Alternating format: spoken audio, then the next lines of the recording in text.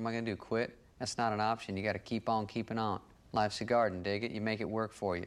You never give up, man. That's my philosophy. Welcome back to Legendary Mindset. I'm your host, Jake P. Richardson. And this week's episode is with Megan Hobbs. Megan is a very familiar face in the industry. Her and her husband Joe raise high-quality, competitive show lambs there in Kansas. And if you know them, you know their favorite thing to do is go to sheep sales and shows and see their friends. But I hope you guys enjoy it. It turned out really good.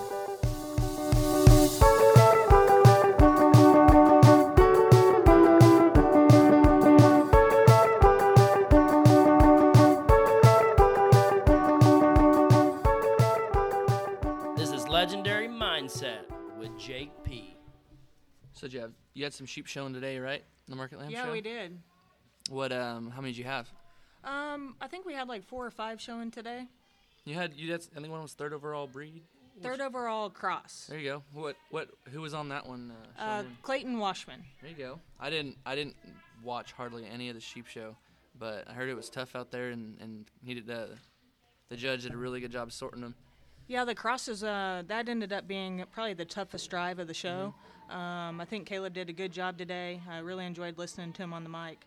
So happy for Dwayne Hurleman, one of my mentors that won, and the team behind that one. Oh, yeah. I saw that one. Okay, I did watch the grand drive. Thought that one looked really nice out there. So third overall cross. How many classes were out there? I think there was like 10 classes of crosses today. It's pretty tough. There was a lot of sheep out there.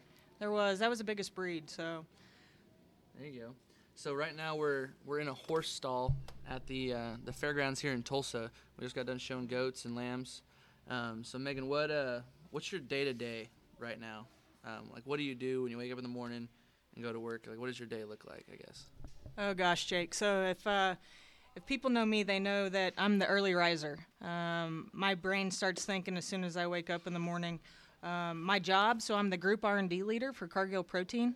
And most weekdays, I mean, that's my focus. I get up and start thinking about work and what we need to do for the day for the team.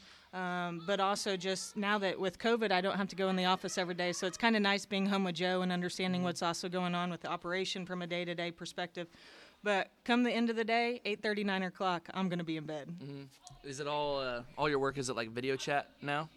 Yeah, we use a lot of Microsoft Teams. I can still go into the office. We run an innovation center, so my group does product development. So we really never shut down that facility during COVID because our customers were still expecting us to do things for them. So I really just look at, okay, what do I have on my schedule? And if I need to be in person, I'll go in. If not, I'm going to sit in my office with a nice pretty view out towards the barn, just kind of enjoy the day. You guys do have, your barn is a pretty barn. I mean, it just kind of goes with the scenery. When you roll up, it's like, wow, this is like an old school, like this is a farm right here. So it's interesting. So when we needed to move back to Kansas from Iowa, we had been looking for like 4 months for a place, and we just weren't finding something that wasn't like a fix-up house or a fix-up barn. And I was there for work, and I went and looked at that place, and I called Joe from the front of the horse barn where we lamb, and I said, "This is the place. We're going to buy it." And he started asking questions. I'm like, "No, I don't think you understand. Like this is it. Like we are buying this place." So you guys, I didn't know you lived in Iowa before. So you're not from Kansas. No, I grew up in southern Indiana.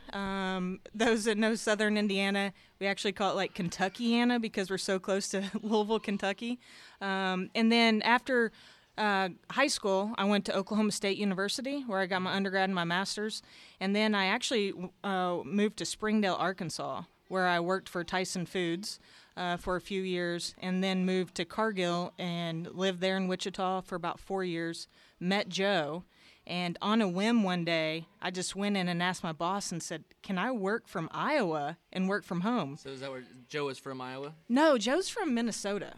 It's kind of crazy. So he went to school at Iowa State, and then after graduating from Iowa State, he moved back to Minnesota for a little bit, and then moved back to Iowa. And whenever I met him, he was actually living with Joel and Aaron Morkel. Really?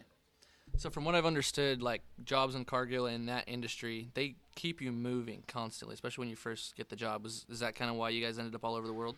A little bit. Whenever I moved to Iowa, I was traveling a bunch, and so my boss was okay with me just being close to an airport and being able to drive back to Wichita or drive to one of our plants. And then I was fortunate to get promoted a few times. And with that second promotion, the job was in Wichita. So we had to make the tough decision to move to Kansas, and it was moving back to Kansas and Joe moving to Kansas for the first time. So we know that, there's probably an opportunity in the future where we might have to have that conversation of us moving again.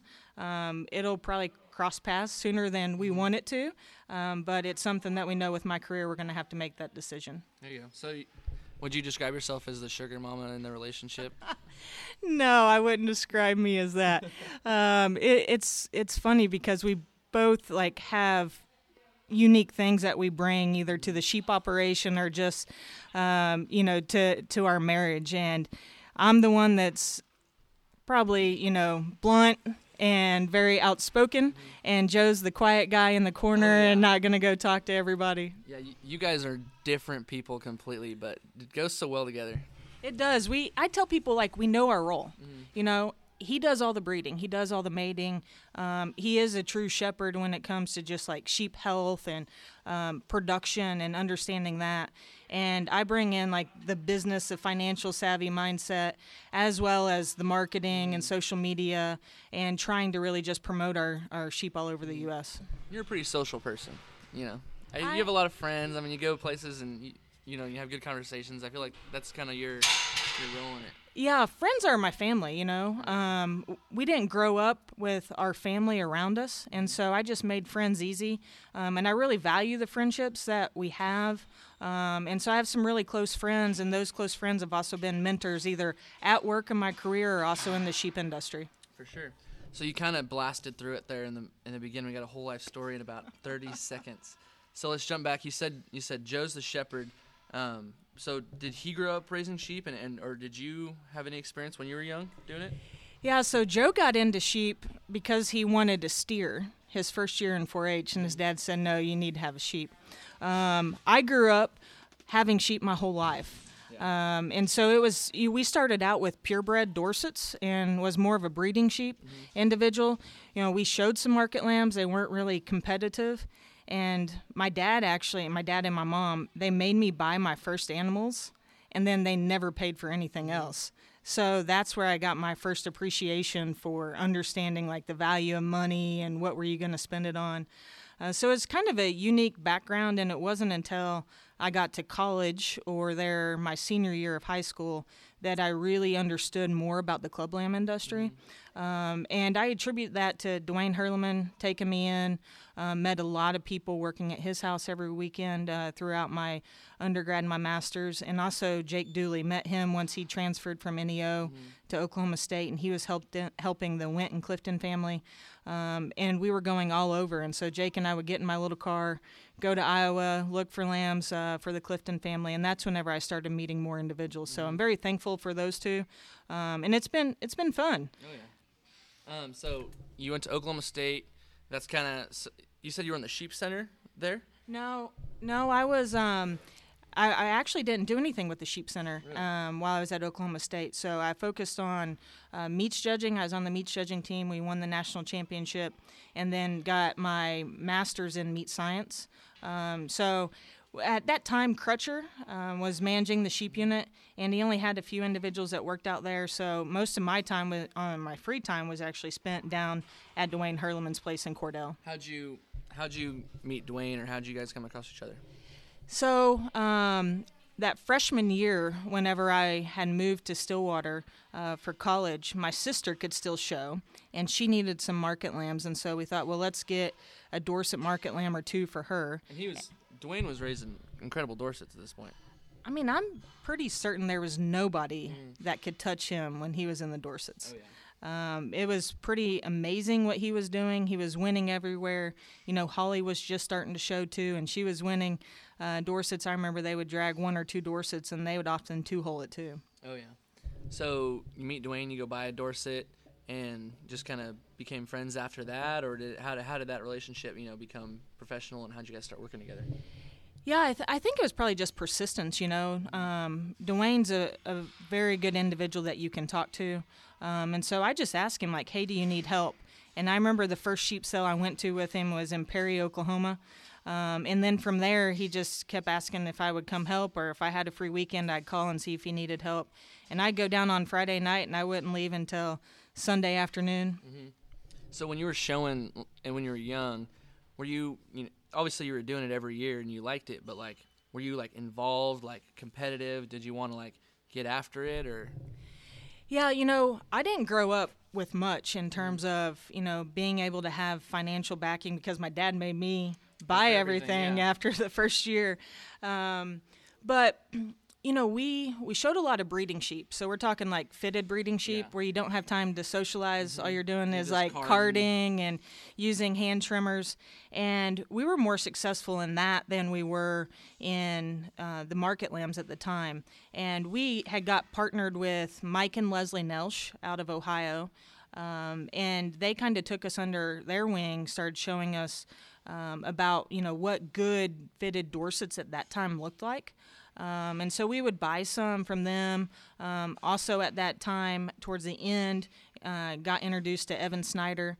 And then actually in college, Evan and I and a guy from Urbana, Ohio, Gus Ross, and Aaron Hubbard, we created Mega Farms. And so we ran Dorsets. Evan kept them at his grandma's, and that was kind of the last go of mine with fitted Dorsets was I think it was like my sophomore, junior year of college. Really? So when you got done showing, say when you were 18, before you moved to Oklahoma, did you think to yourself, I'm going to stay involved in this sheep, I really like this? Or was it kind of just, I'm just going to go to college and figure it out? I didn't think at that time I would stay involved in the sheep as competitively as we are today. I've always had a passion for agriculture. I actually went to school thinking I was going to be an ag teacher because my dad was an ag teacher. But it wasn't until I started working at Duane's where I really found a love for understanding more about the club lamb industry. So it never, I wouldn't have said that it was my dream to do that. It just kind of, the cards fell into place, and here we are today. So just very thankful that that opportunity came about. One of the things I do know is I'm very thankful that we're not still carding sheep and using hand trimmers and all that work. Some people are. Yes, some people are. But it wasn't until like my sophomore year of college that I took a meats judging class, and they asked us to be on the meats judging team, that I was like, hey, this could be a career. Everybody needs to eat. And so that's your career now. It is my career, yeah. And so it was, I'm thankful that I'm not an ag teacher. I see what they do, especially here in the state of Oklahoma, and how much time they put into it.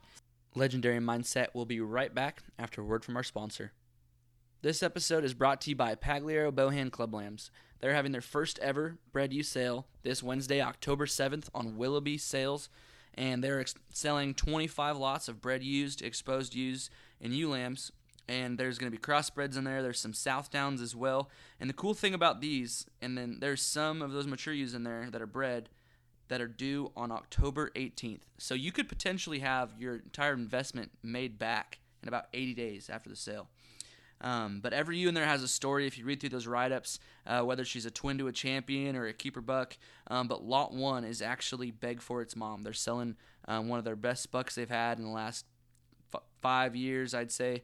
They're going to sell that one's mom, and Beg For It, if you don't know him, did an incredible job for Pags and Matt Perkins, not only making champions, but now you see his name on the bottom side of a lot of their champions' pedigrees. Anyways, check it out. Willoughby Sales, October 7th. Pagliaro Bohan bred ewe sale. But the cool thing about ag teachers is they put all that time into it, but all of them love it, and you can tell. They show up to your house, and they're fired up. They're like, let's find these sheep, and they're always looking for deals, and they're fun to hang out with. And they share the same passion that all of us do. So it's pretty cool what they do, and very thankful for them too. Yeah, very selfless job. I mean, tons of hours, but I think it seems pretty rewarding for them. Very rewarding. So I was on a wool judging team in college, and the first day that we had wool judging practice, my coach explained to the whole team. He says, okay, in this country there are X amount of wool producers or wool warehouses and processing plants. And he's like, there are 3 wool buyers. So this stuff you're learning here, there's only 3 jobs in the country where you could actually use all this information. And I was like, what? And then we started thinking, meat judging, there are thousands and thousands of careers. Did you think when you were on those judging teams, like, this is exactly what I want to do, or did it kind of just evolve after you got done and kind of worked out? Yeah, so I had 2 internships in college, and they were both for USDA. The first summer, I actually spent time in the plant meat grading. The second summer, I was in Washington, D.C., working at their office. From there, that's where I found a passion, and I said, hey, I want to go get my master's in meat science. And while I was in grad school, it's where I was introduced to Craig Bacon, who was the vice president of research and development at Tyson Foods. And it's actually a funny story because I worked for Craig for 2 years, and he took me underneath his wing whenever I started at Tyson. And still today, Craig and Debbie are some of our customers. And so it's something that I tell people all the time whenever they work for me, don't burn bridges, because I remember the day I left Tyson, I actually went and told Craig, and we talked about it at his county fair while he was washing a Hereford. Oh my and gosh. if I would have left on a bad note, who knows? They may not be customers of Hobbs Show Lambs today. So it's pretty cool. Every time I get a promotion or get a new opportunity at Cargill, I always text Craig and tell him thank you for investing in me while I was in grad school and giving me that opportunity to go work at Tyson. Because if he wouldn't have shown me what research and development's about. He wouldn't have shown me what corporate world's about. And I wouldn't be where I am today if he wouldn't have taken the chance on me. For sure. So you talked about, just going to school and getting your master's degree, and your career is a lot of, business world stuff. Was school, did it come easy for you, or did you not enjoy, how did that, go for you? Was it, difficult? Oh, man. Or were you super smart and just, did you never study? Were you that student that never had to study ever? No. Looking back, I wish I would have taken school or, college more seriously than I did. We definitely had a lot of fun at the Copper Penny.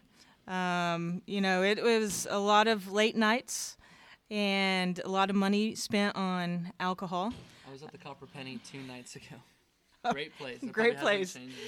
Yeah, so I wish I would have taken it more seriously than I did, but I think additionally, a lot of things that I've learned are things that you learn after you get out of school, things that you learn to appreciate more of. And you didn't realize that when you're young, having fun, going to college. I was 13 hours away from home or 12 hours away from home. So I was kind of on my own. And now I'm like, that was some of the funnest days of my life. Somebody asked me, said, hey, you want to go to Stillwater tonight? I really wish I could go to Stillwater tonight, but I got to work tomorrow. Megan, you want to go to Stillwater tonight? I would love to, but I have to be yes. I can't do Just that. Say yes.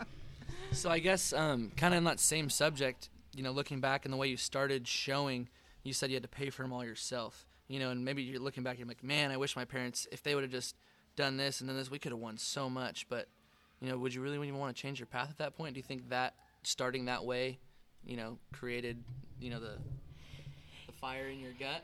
It definitely created the fire in my gut when it comes to financials and understanding and from a business aspect. I remember my dad made me take out an FSA loan to buy some breeding stock. And just knowing that you had to pay that loan back. Yes, it was interest-free because I was young, but what I know now and the things that I instill in just my life in general, people know I'm kind of tight, but people also know I want to enjoy life. If I want something, let's try to buy it. But you can't get there without having that understanding over time. And I'm very thankful that my parents did that to me, because if they just would have gave that to me, I probably wouldn't have the same appreciation that I have now. And oftentimes, my mom passed away whenever I was in grad school. And you look back and you're like, man, my mom rode my butt for a reason. And we despised each other at that time growing up. But now, I'm so thankful for what she did. I didn't know as a young kid why she was doing that. But now, I have some of that same, fire in me from what she taught me. I'm glad that you said that, because I thought that myself a lot, especially when I moved out. I remember growing up, my dad would be like, what, Jake, this is how this is how you do this, or, fix this right here. And I'm just like kind of rolling my eyes like, I don't want to know how to like fix a plug. Like, what? I'm not going to be an electrician, Dad. Stuff like that. And then when I became an adult, I was like, man, I'm really glad my dad taught me that. And I never thought it would happen. And it just slowly, just one thing after another, just made life easier for me. Yeah, and, not only does it make life easier for us today, but what we do and what we've done at Hobbs Show Lambs with trying to give back so much is because I had to get help whenever I was a kid. Joe and I don't have kids, and so what we like to do is we like to help our customers, help our friends. We try to give back as much money as we can just because we understand like how we were raised and what we want to do giving back to the youth and try to help out because when we were both doing this, like we didn't have much. We had to learn on our own, and people invested their time in us to get us where we are. Either then, we still also have mentors today that we'll talk to either about work or about sheep. But they're investing in us, and the only way to make this next generation better is for us to give back. Megan, I'm going to disagree with you. I think you have a lot of kids. You have a lot of kids. I do have a lot of kids. Most people think I'm a hard person to get to know. The other night, yeah, I don't come off as like the most approachable person. You're an open book. I am an open book. There you go. But I was at our friend's house that we've got really close with in Kansas, and we were calling it our fireside chat. And the dad was like, Megan, you're like a high chew. Kind of hard on the outside and then soft on the inside, and you just don't know what you're going to get. And so I was like, okay, Boggs, whatever. Unapproachable. I know what unapproachable people look like. You don't seem unapproachable. You carry a smile on your face pretty often. Only maybe after a few drinks, but okay. When it comes go time, like I'm very serious. You can just ask Kyler and Allison. They've got some butt chewings for me back whenever they were showing our sheep. So Kyler and Allison, those are two of your kids that a lot of people know. They're from Kansas. So how did those relationships start? Were they friends and they show up, or did they become friends through you, or how'd that work out? So it's interesting. The first time they came to our house, I wasn't there. Joe was showing the sheep that first year, and then they came back the second year. And this was our second year living in Kansas. And Joe and I kind of divide and conquer when it comes to show and sales season. And I would always go to Midwest Elite or to the sales by myself. And so Kyler and Allison show up and we're looking at sheep. And I'm like, I feel like these two could help out at Midwest Elite and Premier 10. So I just met them that day. But by the time they left, I'm like, hey, do you guys want to go to Indianapolis with me? And Allison's like, well, I guess we better ask our parents. I hadn't met him until that day, so that's kind of the start of our friendship. What year was that? Oh, that would have been 4 years ago, so probably 2016. Really? I think 2016 was the first year I met Kyler and Allison, and I was pretty sure Kyler was like 20. Okay, so this is a funny story about Kyler. So that they're going to Midwest Elite with us.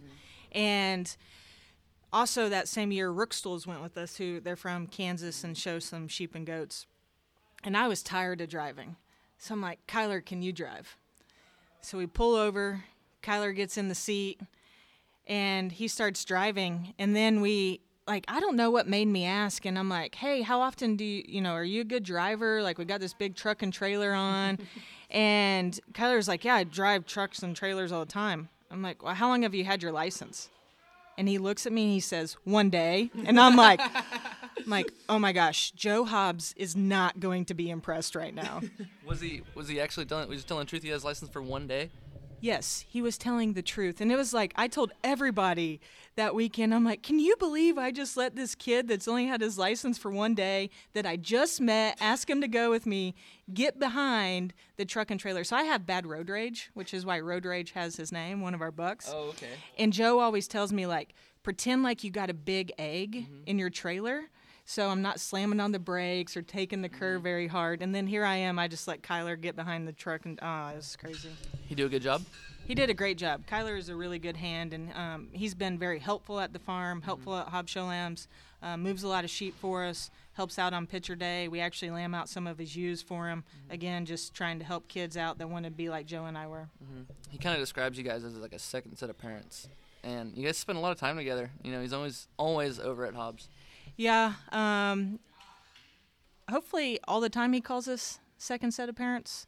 Because sometimes we will be, just straight up honest with him, like give him the mother-dad talk if we need to. But Kyler's a good kid, he has learned a lot. He also asks a lot of questions very similar to just trying to do it on his own and come up. So I feel like Kyler's one of those kids that, like we were talking about, that probably didn't, have everything handed to him, those early days, and he kind of had to hustle for everything that he had. And that's kind of maybe what's kind of made Kyler what he is that hustle that he had to develop early on. Yeah, you really have to appreciate what he does and the hustling, the working, fitting goats here, being behind the scenes. The kid hustled. The kid has a passion. And that's, people that... Shut up, Ty. Ty and Nicole are just celebrating they're Sadie's excited. awesome goat day. Here at the Tulsa State Fair. Oh, yeah. But, yeah, Kyler is helping us. Kyler helps us fit goats. He's an incredible goat fitter. Did he ever show more than one goat in his life? I think he might have shown a few, but not like he's fitting on today. Yeah. That's for sure. And But, he trades a bunch of sheep, and he buys a bunch of them from y'all. So I've been to your place, I think, twice. Look at sheep, like we were talking about earlier. Beautiful barn, just blends in and looks beautiful with Kansas in the background. Like I said, Joe is the head shepherd there. So did he grow up showing? Let's kind of get into that. How his early days. so Joe, he grew up showing sheep, but it really wasn't until, let's see, his brother. We have this old Featherlight trailer that we pull around, and it's like 2002 Minnesota State Fair champion, and everybody's like, well, who won that? Well, his brother Jeff actually won that. And it wasn't until he got to college where he got in with Morkels and Bots and started just, understanding more. Colby Birch was Joe's roommate. Really? Also Graham D. They were on the same judging team together. And so that's when he started, like, getting serious and understanding more about, just the club lamb industry and building up his herd. So how'd you guys initially meet? Love at first sight? Jake, there's some things that probably shouldn't be mentioned Just on a say podcast. it. So we were at Sedalia. Joe actually went with Ryan and Carrie Mortweed to Sedalia. I think they were staying in a camper then. And so because I had traveled with Jake. There are so many stories that start out exactly like that one just did. But continue. Yeah, so through traveling with Jake, like, I'd met these people, and so I'd hang out with them at Sedalia. And Jill Schmillen had, like, secretly been planning and telling Joe's mom, like, hey, I got this friend. I think Joe would like her, trying to get us together. So I met Joe at Sedalia, and then Joe played hard to get. Really? Yeah, he played hard to get. And I think, now I know why he did. Like, that's just Joe. At the time where you're like, I'm like way out of this guy's league. What is he doing? Like, big time in me like this. Yeah, I don't know what was going through my head. But we talked for like 6 months. And then Jake and Mackenzie Clifton, they were showing sheep at Sioux Falls, and we were going to go look at sheep after Sioux Falls. And so Joe and I kept talking a little bit while I was selling ads for Ringside. And I'm like, well, you should come to Sioux Falls. And if you know me, like, I need to be on time. Like, we were late growing up all the time, like late to church. And it was the worst thing ever. It was the worst. It was embarrassing. So now I just want to be early everywhere. Just to make up for old times. Exactly. Joe was late. And I think he'll even tell you, like, the first thing I did when he showed up was I looked at my watch and I pointed to it like, hey, you're late. I said, hey, good afternoon, Joe. And he hasn't left since. So, but no, it's been a great marriage. Some of our best friends are each other's best friends, and a lot of them are couples in the sheep industry. So it's pretty cool. Yeah, y'all go together like peas and carrots. Now. So, So he went to school. Was he? Did he plan on wanting to raise sheep for a living, or what was his career path before you guys got married? So that's interesting. Joe has like this passion for the dairy industry. Really? So whenever he was in college, he was interested in sheep. But after college, he actually went back and worked on the dairy while still having some ewes, and then really started increasing his herd his flock whenever he moved to Iowa. The first group of ewes that he bought was some ewes from Donnie Bogolka.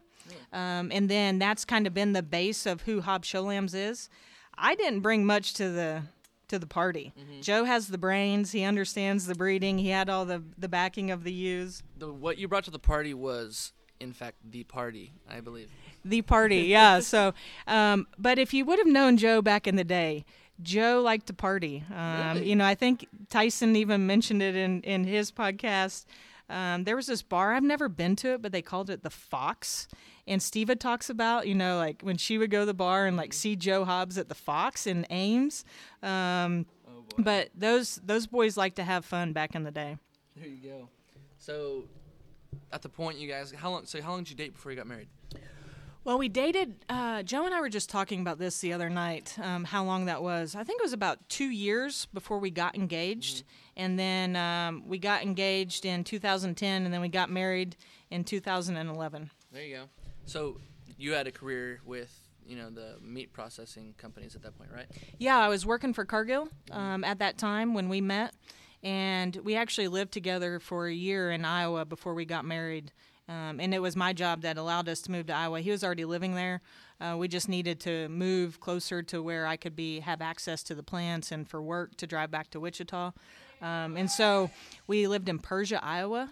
And it was actually very good for Hob Show Lambs with our location, with us doing that. Prior to that, Joe lived in Kanawha, so it was kind of off of the beaten path, like only if people were going to north central Iowa to come. But when we moved to Persia, it's right north of Council Bluffs, so it's like right where 680 and 80 come together. And so we would get a lot of people going to Rules, or a lot of people coming from Rules going to other places, just with the cross traffic. So that was really the best start that we had in terms of getting visitors to the farm, letting them see what our program was about. We were still in the building phase. Oh, yeah. He was also, when we lived in Iowa, working for Cargill.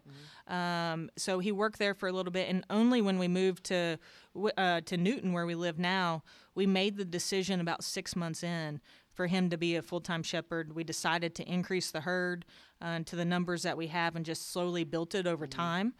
So that's kind of the base of the 350 ewes that we have. Is once we made that decision, we went from 70 ewes in Iowa and just started increasing it so it makes sense for him to be the shepherd. Was there like an influence behind that decision? Like maybe like you got a promotion, or the sheep started doing well, or how did you guys kind of come to that? Yeah, I'm very thankful for my career, and us moving whenever I got the promotion to be director of beef research and development for Cargill at that time.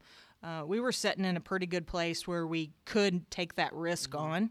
But when you think about it, when you have two people working, and it was just painful, right? So Joe would have to leave at 7, be at work at 8, and then he wouldn't get home till 6. And to have that many ewes and try to lamb them out, we were spending more on labor. And, it's not cheap when you have labor or you're trusting somebody else to lamb out the ewes. So we just said, hey, it's going to be better for Joe to do that and us to have control of that.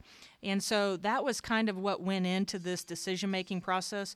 We were also in a place that we got more land in Iowa. Everybody farms their front yard. If you haven't seen it, they can get a planter in there. They're going to plant beans or corn.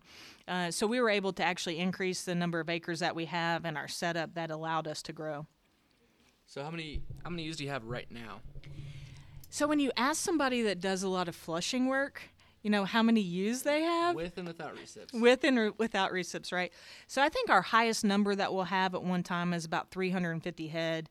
And then just depending upon the number of open recips that you have or also the number of ewes that we're going to sell in the bred ewe sale. We may not lamb out that many or, expose that many ewe lambs that we keep back. So it kind of fluctuates. A good number that we often tell people is like 275. But if you have a good day with recips and you need to have a bunch, you may have a lot more ewes than you had planned on having. You put your hands in Mother Nature. We flush twice a year, so it's kind of up to her on the number of ewes that we have. So I understand you guys have, a satellite kind of deal or whatever you want to call it. And for people who live in the southern part of the country and who don't experience Amish people on a regular basis, might not even think that they exist. So what is your satellite and how does that work out? Yeah, we've been very fortunate. It's actually a pretty cool story how we got in with the Amish community there in Yoder, Kansas. When we were moving to Kansas, we needed a place to put some of our recips that we had from RSG, and we needed a place to move some ewes. And so one day I was out driving around, and I was in the Amish community, and I'm like, I think this guy might have place to feed our ewes. And so I just rolled in there. I was actually driving a Cadillac, and I was in my work clothes, so I was dressed up. He was driving the Mustang. And he was driving Mustang, no. And I'm just like, hey, would you be interested in feeding some ewes? He's like, well, what do you think? I'm like, well, I'll pay you just to feed them for like 3 months until we move down here. And he's like, well, I need to think about it. And I'm like, all right, I'll be back a week from now at the same time. And I'm pretty certain he thought I wouldn't come back because I showed back up next week in a different rental car, different dress clothes. And he says, oh, you're back. And I'm like, yes, I was serious about this. And so it's worked out great. They've built our barns that we have. We buy hay and straw from them. But also we have one of the family members today, they'll lamb out about 40 ewes for us. So our prime market is those January lambs into Christmas lambs. And with our facilities that we have today, we don't have enough space to lamb those ewes. So we'll take those ewes over. Levon and his kids, it's actually pretty cool because it's the kids' projects, and so he's teaching them. Really? Yeah, it's awesome. And they're feeding some ewe lambs out for us right now as well. And so then once those, you have a bunch of people that come through and look at lambs. We sell lambs privately. We sell them on online sales. And then once those lambs are ready to be weaned and come back in, then it's almost like we have a fresh set to sell. That no one's gone through? That nobody's gone through. So it's kind of cool. But what I learned 3 years ago, one of the Amish family's sheep won the Division 1 at Arizona. Oh, boy. And I was like, Joe, I want to tell them. But they can't really be involved in competition. And so I felt They'll be like, so you bad. sold that lamb for how much? Yeah, and then the price is going to go up, Yeah. But no, they've turned into really good friends. They take care of them just like Joe would take care of them. Yeah. We provide all the feed. Some of our keeper ewe lambs right now, they have names because the little girl's named them, and it's her favorite one to pick out. So it's been very good. They've been very good to us. We help them out. They help us out. So the reason I know that story was because when I went up there with Kyler right before, Indiana, and there was 2 sheep, and Joe was telling me, no one's seen these. They just got here from our satellite, the Amish. And we were like, Amish did good. Like they were like high sellers for you guys that year, weren't they? Yeah, we sold a $10,000 wether that year at Premier 10. So that was kind of fun, and we do joke, and everybody always asks now because they know we have these Amish sheep. They're like, well, what's coming in from the Amish guy? We want those ones. Those are the good ones. So, I think everyone who raises sheep competitively, like y'all do, and like a lot of people do, you can take a look at those ewes they have and the lambs they have and be like, yeah, that's a Hobbs sheep right there. Hey, that's a Johnson sheep, and I think of that as a stout, round-bodied, wide skeletoned, thick one that's attractive. Where did you guys, where'd that kind come from, or where did you learn that or acquire the love for those kind of sheep, I guess? Well, Jake, I knew this was probably going to come up, and people that are close to Hobbs show lambs, or they ask me about breeding decisions, or they ask me about like, what are you going to mate that one to, or how's she bred, or what type of ewes do you have? And I always have to tell people that's a Joe question, because when we look at like our roles in the operation, that's really what Joe does. But one of the things that Joe has held true to is raising the type of sheep that he likes.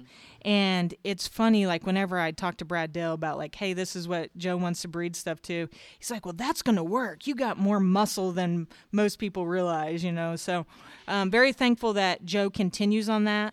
And being the guy that's out there every day, he wants to raise sheep that he likes to look at.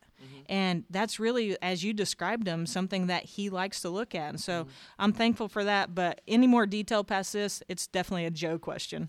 Well, I'm still going to ask a couple of those kind of questions, just to throw a couple fastballs at you. I mean, those kind of ewes are to have out in the field, especially bred. Those look great, you know. Just they're always fleshy. They're always going to look good. You know, even in the jugs when their bags are full, they're still in good shape. Kind of easy sheep to keep around, would you say? Yeah, they're easy sheep to keep around. They're also great sheep to look at when we got the Kansas sunset going and at our place there. But if you didn't have sheep that you didn't like to look at every day, why would you have it? Why would you enjoy getting up and doing that, especially if that's your full-time job? But when you look at the ewes, like if you look at the ewes that we're putting together for our bred ewe sale, that's what they're going to be made like, some of our donors and what we're trying to buy and build our foundation around. That's what they look like. So I'm very thankful that he has an eye, and that's what he's wanting to do with the program.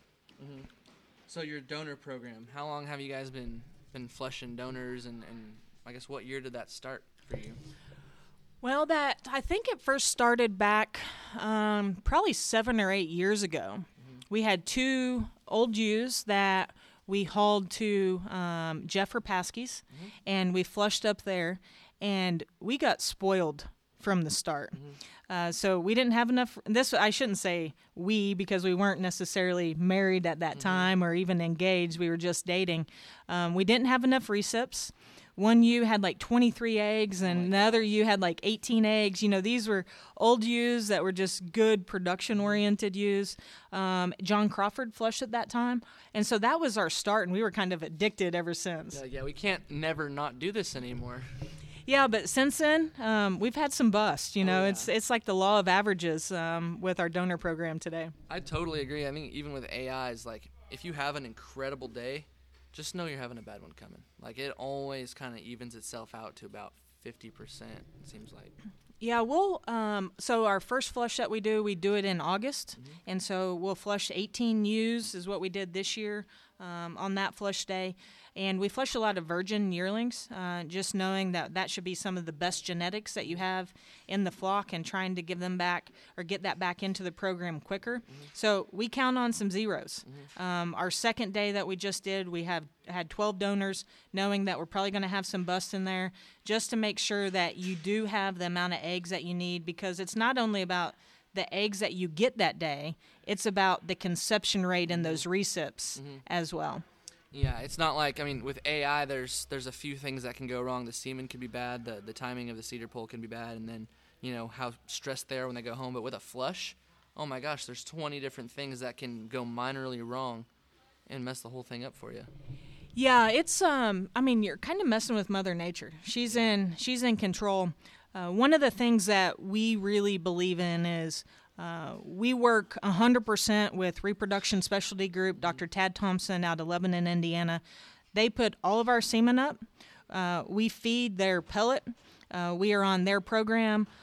We do everything that they tell us to do, trying to just keep things consistent as possible, because you're putting so much money into this program.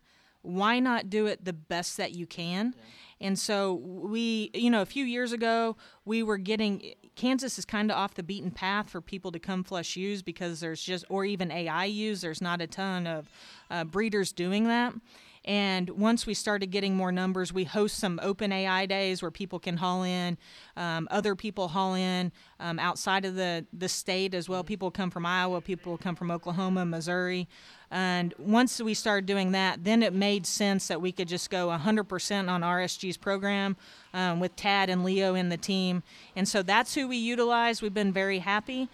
This year's been a great year in terms of the numbers that we've averaged and how semen sales have went, just because of what they've taught us to do.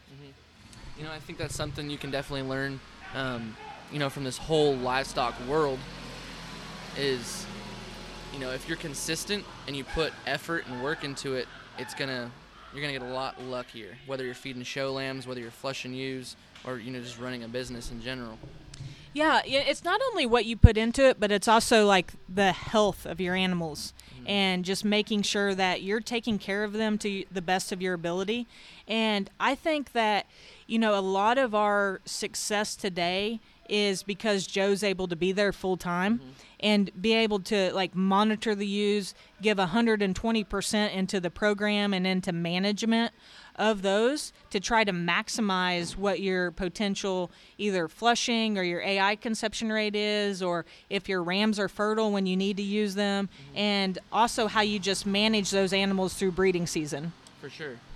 And so, everyone has their own kind of livestock that they like, and, I have my kind, and my buddies have their kind, and we can agree on that, and it's fine. But you and Joe are married. So, there's going to be those discussions. Do you guys like the same kind of sheep? Do you always agree on what's good and what's bad? Or is there some, argument there every once in a while? Oh, well, I'm pretty blunt. Yeah. So I always just go to the faults. And I'm trying to work on that when we're looking at our own stock or we're talking about things that we like. I often yield to him, Jake. He gets to see what we're doing every day, what we need, how we need to advance those. There's some things that, we do argue about. He'll like a little bit more power. I might want a little bit more look, depending upon what we're doing. It's funny, though, when it comes to sell season, like I'm 100% engaged because I want to go, do good. And those are the times where we probably have the most heated conversations, because we often joke, or I joke, like, hey, I need to fill the grain bin, like I need to get paid.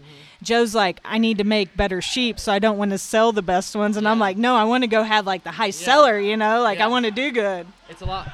You're going to go to those sales anyways, go hang out with your friends. It's a lot more fun if you bring home the banner, correct, right? Oh, yeah. And that's the competitive nature in me.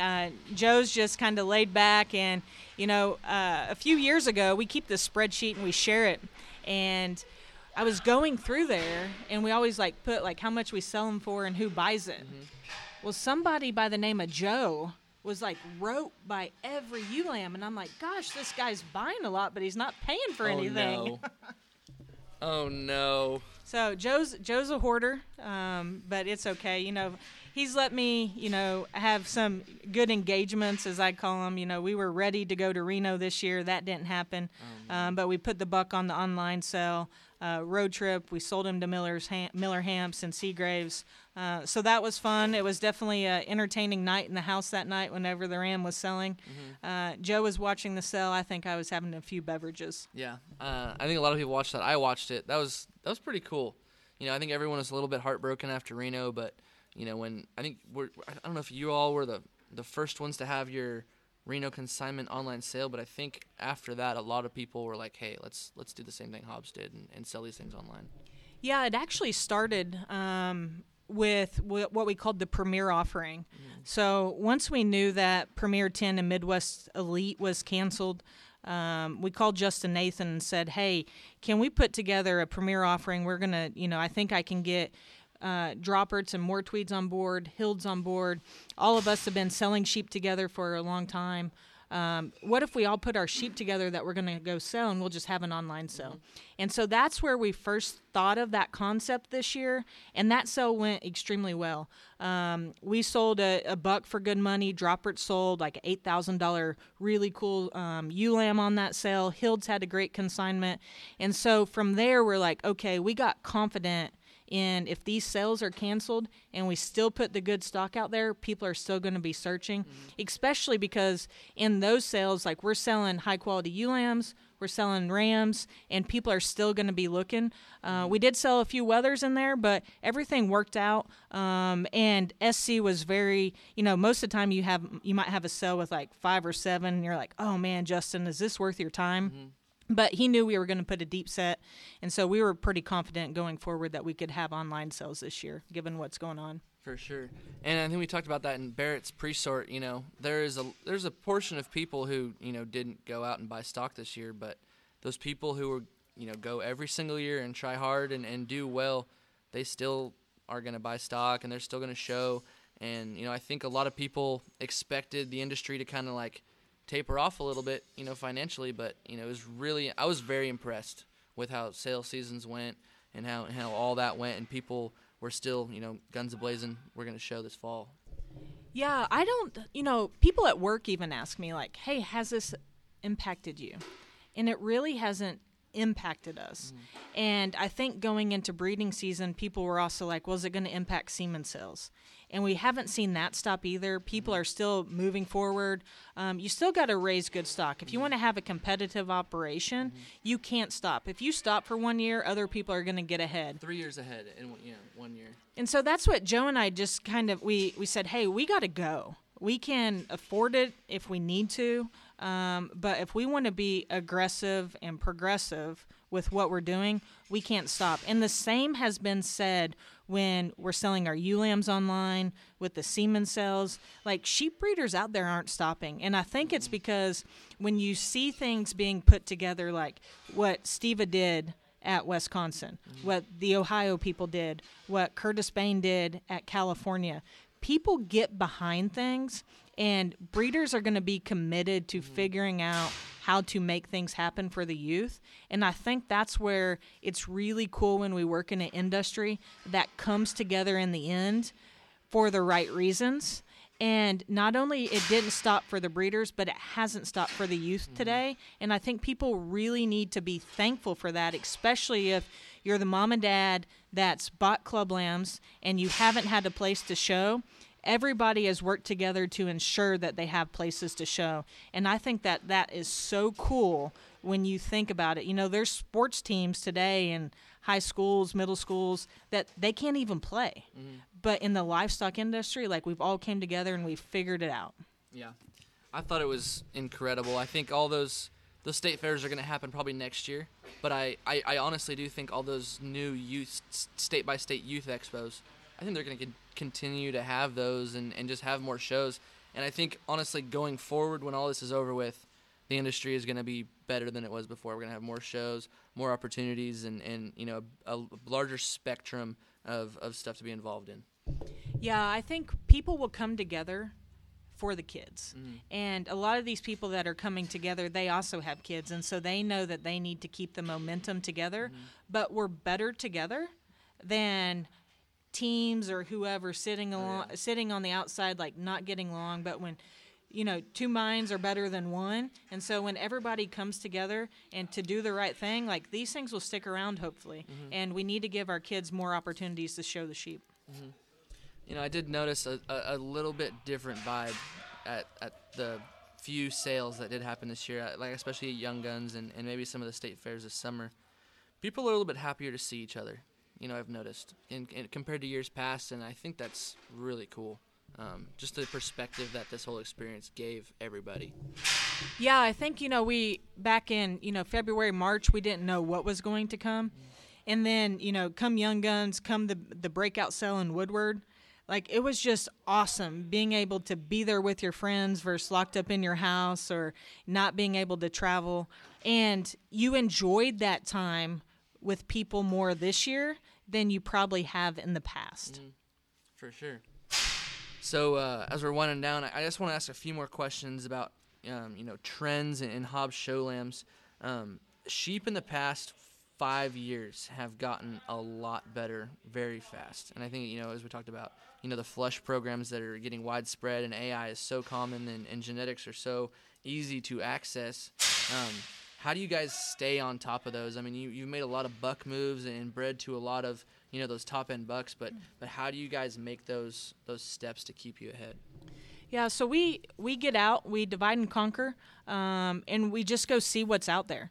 I'm a firm believer, and so is Joe, that we have to see what's going on in the industry to know what we either need to change about our program, what's the next buck out there, either that we raised or a buck that we think we want to buy semen on. And so we often take a lot of road trips, and we call them like business meetings, or so we'll go to Texas. We'll stop at a few breeders' house. We'll go into Oklahoma. We'll stop at a few breeders' house. Joe and his friends will take a trip to Iowa. I'll go to California and just see what's out there so we know what is working. And that's one of the ways that we like to stay on top. Also, with Champion Drive today and what Steve is doing behind that, like you can see what everybody has, the winners that they have, bucks that they have, semen that's out there. There's great avenues to be progressive. But what we like to do as well is in the summertime when it's a little bit quiet is just take a road trip and go through somebody's keeper pen. Because then you can see like, okay, what buck worked at their house, or also see like what buck didn't work that you may not want to breed to. But we get excited about that. Our honeymoon, we actually went to Montana and stayed on a commercial sheep production farm and got to know more people in that area. Hey, you guys want some help? So it's just like that's our passion. Yeah. Like it's a non-negotiable. We enjoy that. Also, you get to see like how other people run their operations. You get to take some ideas back into what you want to do. But that's one of the things that we do. Definitely. Okay, so one last little question for you.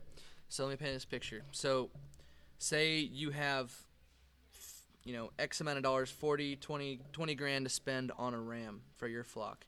And you have to pick one of your friends to take your checkbook and go find you a ram. No questions asked, no pictures, just brings it back to you and he's yours. And you can't take it back. One person that you would hands down be like, yeah, go ahead. One person. And you take your time. Is this like a mutual friend of Joe and I? No, no. It has nothing to do with me. Whatever. And there might be more than one person, but I don't know. Yeah. So I'm going to answer it with a caveat. What's a caveat? So the two guys that come to mind first, neither one of them really travel. So that'd be Dwayne Hurleman or Brad Dale. But I think who I would land on is Barrett Carlisle. So Barrett and Joe, they're inseparable. They talk all the time. And I think that that's probably what Joe would say too.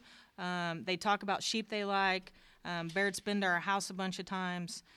So I think that that's who Joe would feel the most comfortable giving our checkbook to, and saying, hey, Barrett, go find it if we couldn't, do those things. There is a funny story with that, though, is that Joe didn't go to Premier 10 one year, and Colby Birch was selling this really cool-looking ewe lamb, and we had just sold a high-dollar ram. And I'm like, Barrett, do you think she's okay if I buy it? And Barrett's like, oh, yeah, let's buy her. And I'm like, all right, I'm going to do this. And Joe and I had kind of talked about her, and Joe gave me a budget. Well, Dave Delaney knows us pretty well, and Joe's at home watching on the internet, and I quit bidding at like 3 times the budget Joe gave me because we weren't spending a bunch of money at that time. And Dave Delaney's like, come on, Megan, bid one more time. So after that, it probably took Joe a little, a few years to trust Barrett and I together. But I definitely know he would trust Barrett if you said, hey, Barrett, here's a checkbook, go buy a ram.